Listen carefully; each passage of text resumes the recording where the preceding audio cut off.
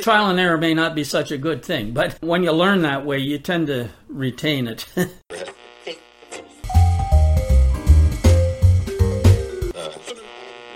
Caring and compassion are what it's all about.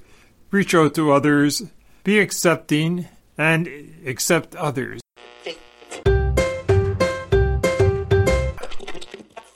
I'd rather be with you than against you.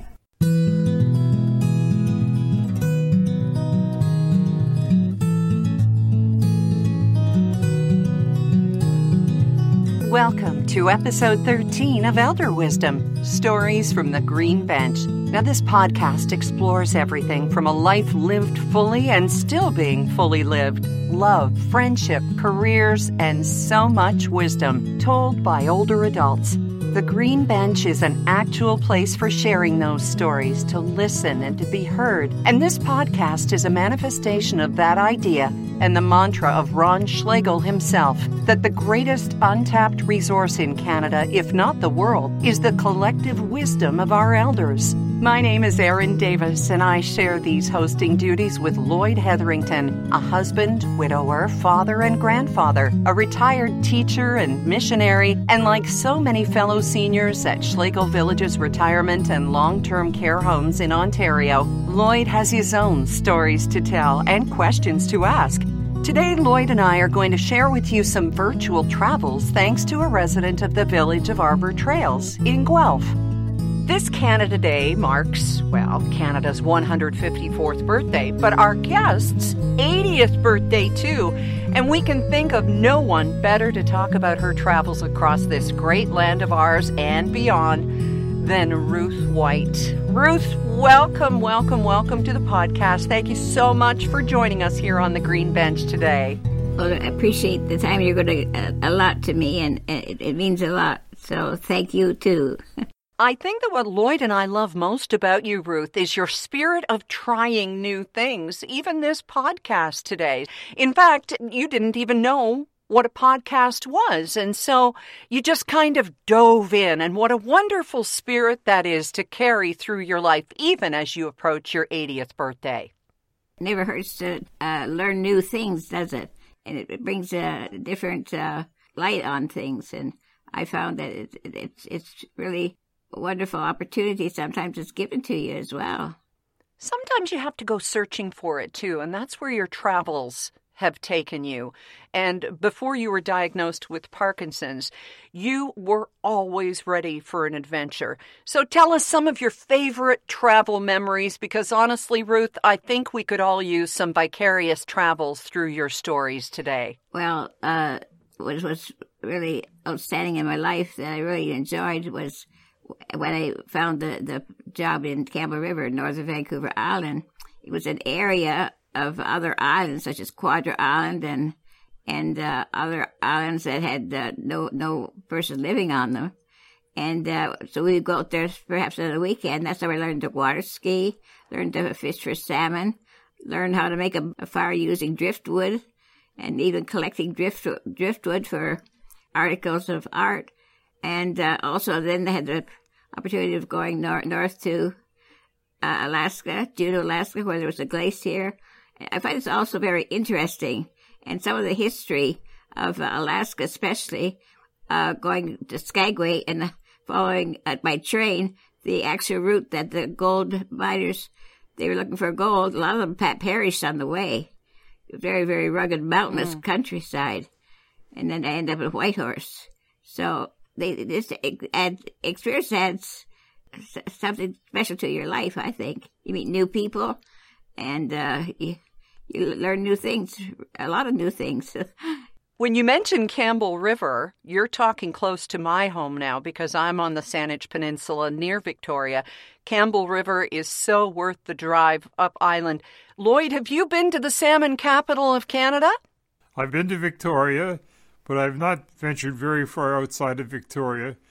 I did go across the island to Port Alberni, but never did get to the salmon capital. So I've missed a lot. There's no doubt about it. Well, that's okay. When we take this podcast on the road, Lloyd, you have a place at our home, and we'll make a road trip up to Campbell River just for you, because I think Ruth knows some of the highlights. Well, there's the Elgin Falls, and the all the trees have never been harvested, so it's all the original trees. They're beautiful. You've been there either? Oh, yes. The old growth forests and the Cathedral Grove and all of that. It's just, it's so spectacular. And we'll talk about the spirituality that comes with travel shortly, but it's an extraordinary experience when you travel because you really do realize how little we know, especially about our fellow Canadians.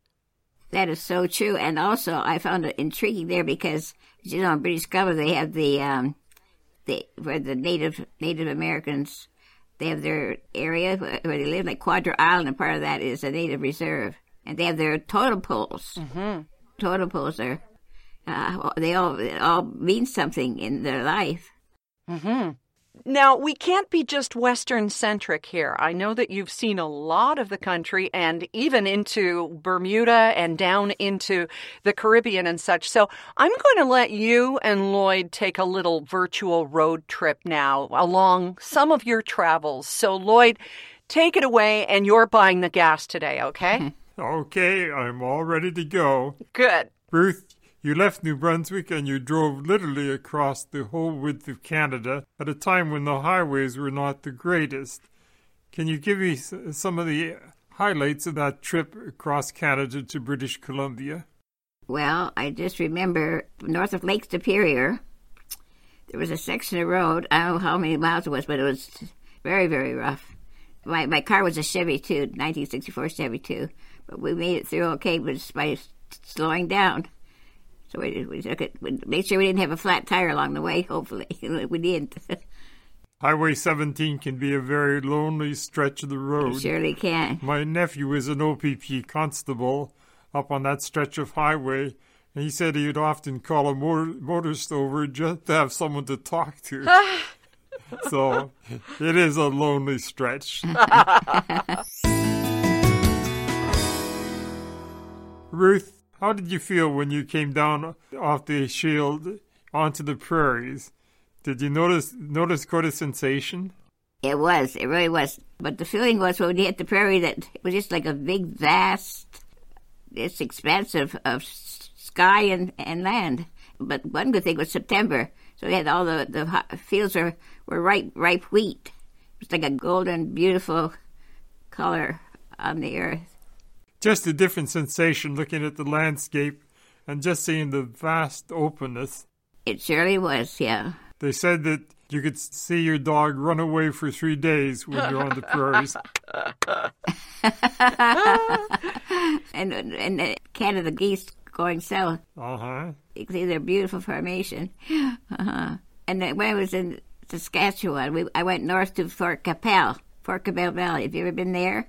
Yeah, I lived in Winnipeg for a while, so I would sometimes venture further west and looking on some of the smaller communities. Ruth, we've already experienced the vast prairies with all of the culture and so on. I was wondering what your trip through the mountains was like. To the mountains. Well, the Rockies were absolutely beautiful. We had our supper one evening up by Lake Louise, and we just got in the car, and out comes this bear from the woodland, and he was heading towards us, but then he went towards the trash can, so we left. So anyway, after that, when we went to Golden, do you remember going through Golden, British Columbia? I'm not familiar with that, Ruth. Oh, I have. It's one of the most extraordinary parts of the journey from Alberta to British Columbia. It's just golden, exactly as it says.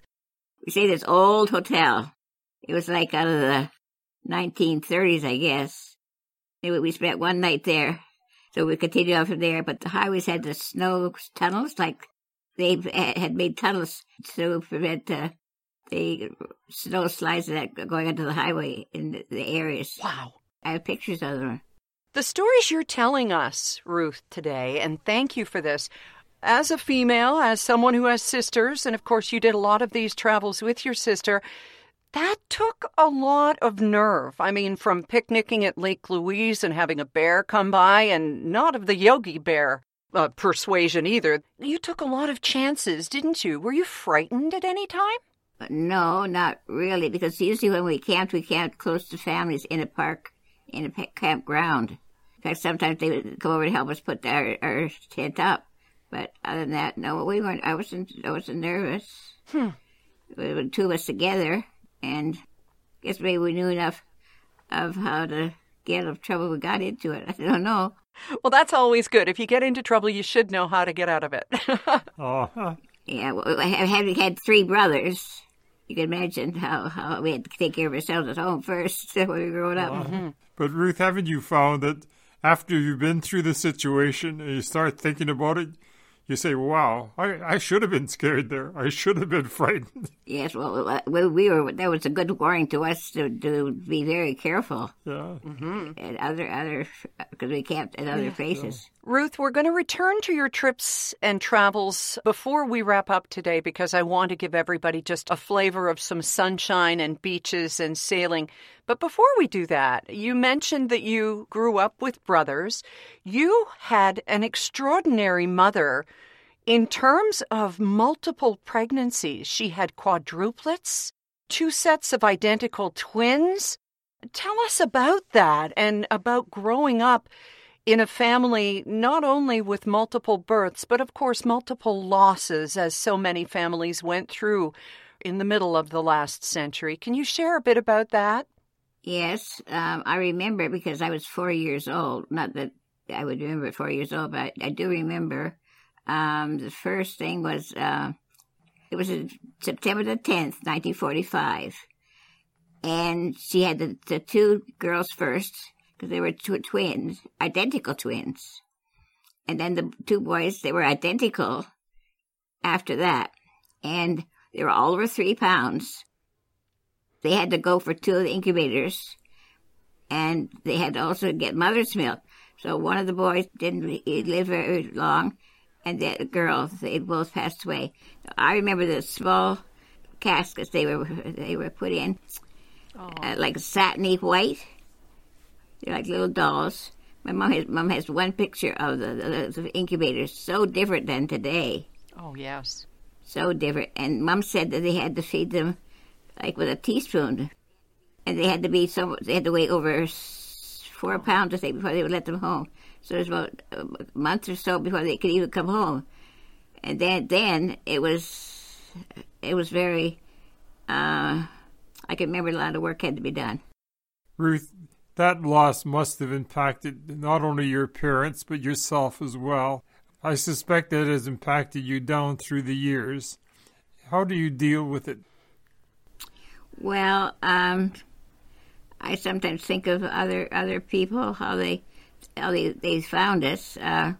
One of our family's friends were invited out to the farm for dinner, and they said that I was feeding one of the twins, and my other brother, he was feeding the other one.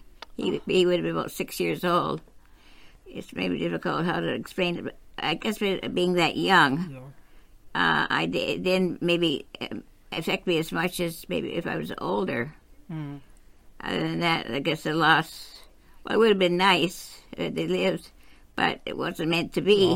And there would have been a lot of publicity, because as it was, when they were born, the hospital was surrounded by news journalists with cameras. My mom would only let Free Press Weekly in. Right. There's another one of our friends. She was the mayor's wife. They had a baby, and they said that they didn't get any attention. She says, my mother got all the attention. Oh, my goodness. Well, I mean, we weren't that far out from the Dion quintuplets, and there's your mother having quadruplets. But unfortunately, of course, with the losses involved there, too. Yeah. You've mentioned in your travels that it sort of sparked in you, or it grew in you, your faith. Can you talk about that, about how nature and traveling and being one with nature sort of affected you, Ruth? Yes, it did. And as a young girl growing up on the farm, that was my relaxed time, to get away from everything in the home and go out in our woodland, which is absolutely beautiful. And there's a hymn we sing that says, "How great thou art." Those words were just fitting to how I felt in those days, and even now. But the folks that I oftentimes stayed with or met were friends of the same faith, and the word church means a body of people. So we lived and according to the scripture, and that had a big effect on my life as well. So your peace in your soul, that means a lot. You say it so beautifully. That peace with yourself is the top priority, and that happens when you take the time to meditate, to think, and being in touch with nature can do wonders in helping to quiet the soul and show the magnitude and the greatness of the world in which we live. So hang on to those precious moments when you can just be alone with yourself and with your thoughts. Just value them. That's right. Appreciate the time it's given to you. As far as at my age, you don't know what the next day is going to be, ours or not. But that had a big bearing on my life, yes. And I appreciate all those that have given me the time to, and to take care of my needs when I was in need.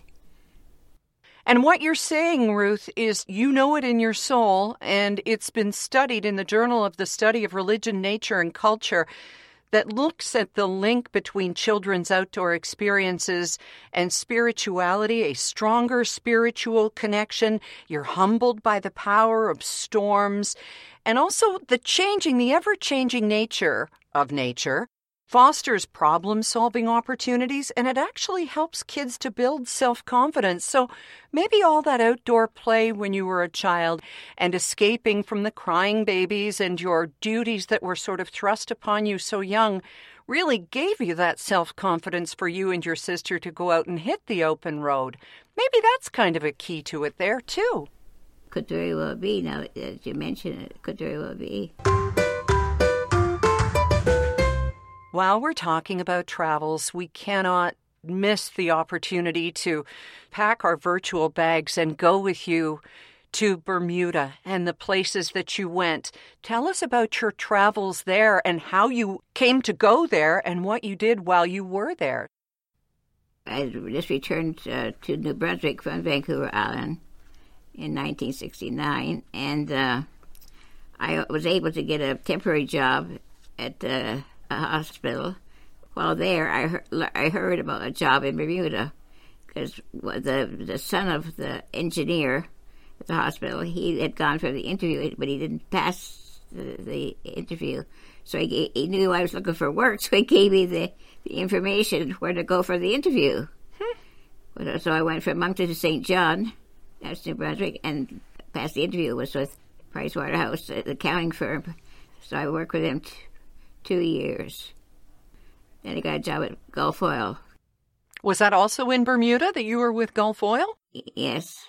So how many years in all were you there? In all, I lived in Bermuda 40 years. I had PricewaterhouseCoopers and Gulf Oil, who merged with Chevron. Mm-hmm. And then I got another job with an office supplies company. And then after that, I got a job with a plant nursery, Aberfeldy Plant Nurseries. And I was there for about 15 years. I was an office manager, and that was another interesting story. You have so many interesting stories. Goodness. What I find fascinating is your shift from accounting in figures and pounds and pence to actually cruising in the beautiful water around Bermuda. How did that come about? Okay, well, my landlady, who I first lived with, I called her Aunt D. Aunt D had a son, Captain White, and he was, at that point in time, skippering at a beautiful, classic wooden yacht called the Rob Roy. So he had brought it from Connecticut to Bermuda, and it was waiting for good weather to take it further down to the Virgin Islands. And then, of course, the Volvo dealership owner, he would then, sometime during the winter, reserve a few weeks for himself in the meantime. So when the Rob Roy was in Bermuda, I arrived in Bermuda in September. This was in November. he invited his two sisters and his mom, my auntie, and me down to have dinner aboard the yacht. That was my introduction to sailing. Wow. But then, of course, being in Bermuda, there was no place to go other than go to sea because of the small landmass there. And, of course, the reefs. 8 miles to the north of Bermuda is all coral reef. So you go swimming or snorkeling in certain areas. I learned to snorkel in Bermuda. We used to go sailing on little sunfish together in the Great Sound. Have you ever been to any areas like Bermuda? I've been to Hamilton and St. George's, and I found it fascinating, but I also found Bermuda very confining. There's just not much real estate there. And so when you've gone from one length of the island to the other, and from one side to the other, you've seen it all, you've done it all, and I can understand why you went down to the sea in a ship when you've been there 40 years. You probably needed to get out occasionally. Then Captain White, then the next year or so, he bought a boat from the Virgin Islands, St. Thomas, and then he sailed back to Bermuda. Then so the next year he sailed the boat south and set up near Charlemont. So he advertised in Bermuda, met the people, and lots of times they wanted to book stay for a week in the Virgin Islands. And there you learned to sail and to work on the chartered yacht, taking care of tourists, doing the cooking and cleaning. And of course, in the midst of all of this, you met and married a man in Bermuda. Tell us about him, Ruth. That was until 1980. So he was the same person, but we didn't date until 1978, I guess it was. And that's how I got to know him better as well. And work on the boat. He taught me how to varnish, how to paint. Every year you had to take them out of the water and clean the bottom barnacles, and then you had to paint the bottom of the boat every year. So sailing's not all glamour then, is it? No, it's not glamour. No, all of it. No, not when you come to do everything. We had former President Ford aboard one day. I don't know about you, Lloyd, but I'm feeling pretty jealous right now, thinking Bermuda thoughts. Lovely. Indeed, those coral beaches and that beautiful tropical sea, they have a certain appeal just about now. Yeah, the pink sands, yes. Oh, lovely. And the warm salt water. Yes. Yeah. We're whale watching in April because the whales migrate north during April. Yeah. They come back in the fall, and then there's a Cahao. There's a Nonsuch Island that has all these birds that are very rare. And the longtail is also a beautiful white bird. It lives in the Sargasso Sea at sea. Can you believe that? These beautiful birds live on the ocean among the Sargasso Sea. It's marvelous to have all these beautiful memories, to think back about the seascapes, the things that you did, the ships you sailed on, and all of the lovely, lovely scenery.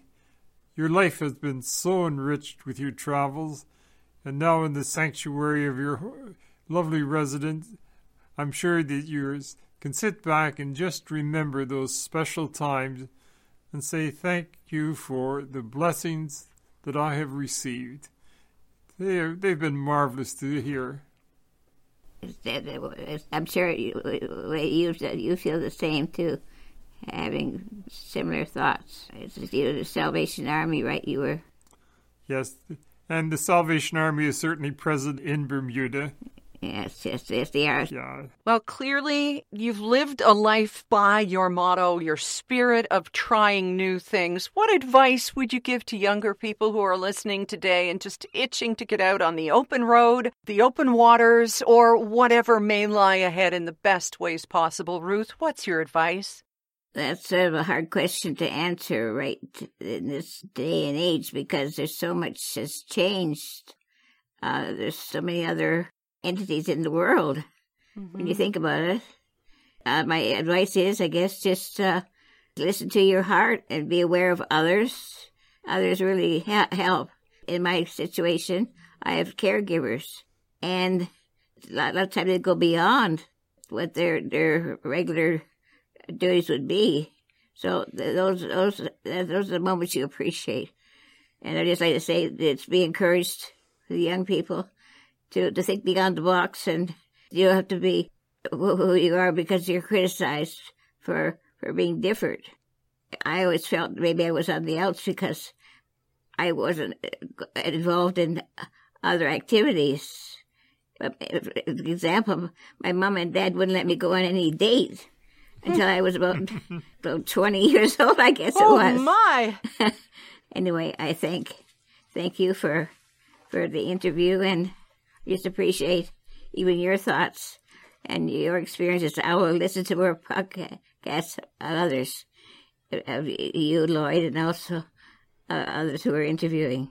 Thank you, Ruth. Not adieu, perhaps from us, but bon voyage, as always. And safe travels, smooth waters. Right, Lloyd? Right on. Ruth, how liberating it is to hear you tell your stories of all your ventures. You're one who really believed in carpe diem, seize the day. You saw the opportunities and you took advantage of them. And you just proved an important point that was written not long ago, that we're not meant to stay put. If we were meant to stay in one place, we'd have roots instead of feet.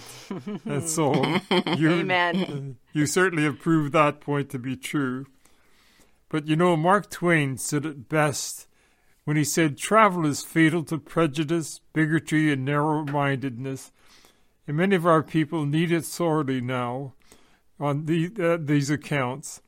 Broad, wholesome, charitable views of men and things cannot be acquired by vegetating in one little corner of the earth all of one's lifetime. Thank you for confirming that for us. What a wonderful time we've had learning that you can be free by opening your eyes, opening your hearts, and heading for the open road. That's so true. Thank you so much, Stu, for having me. Bye, Ruth. Thank you. Bye-bye.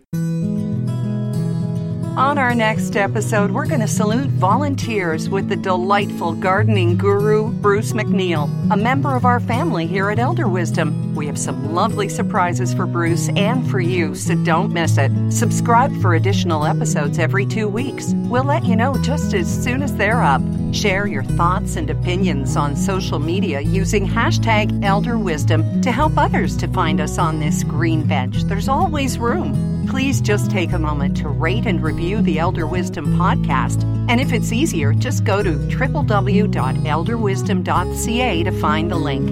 Oh, and while you're there, be sure to take the Elder Wisdom Pledge. I'm Erin Davis. On behalf of Lloyd Hetherington, we thank you for sharing in these life stories. And we'll talk to you again soon, because your seat on the green bench is ready and waiting.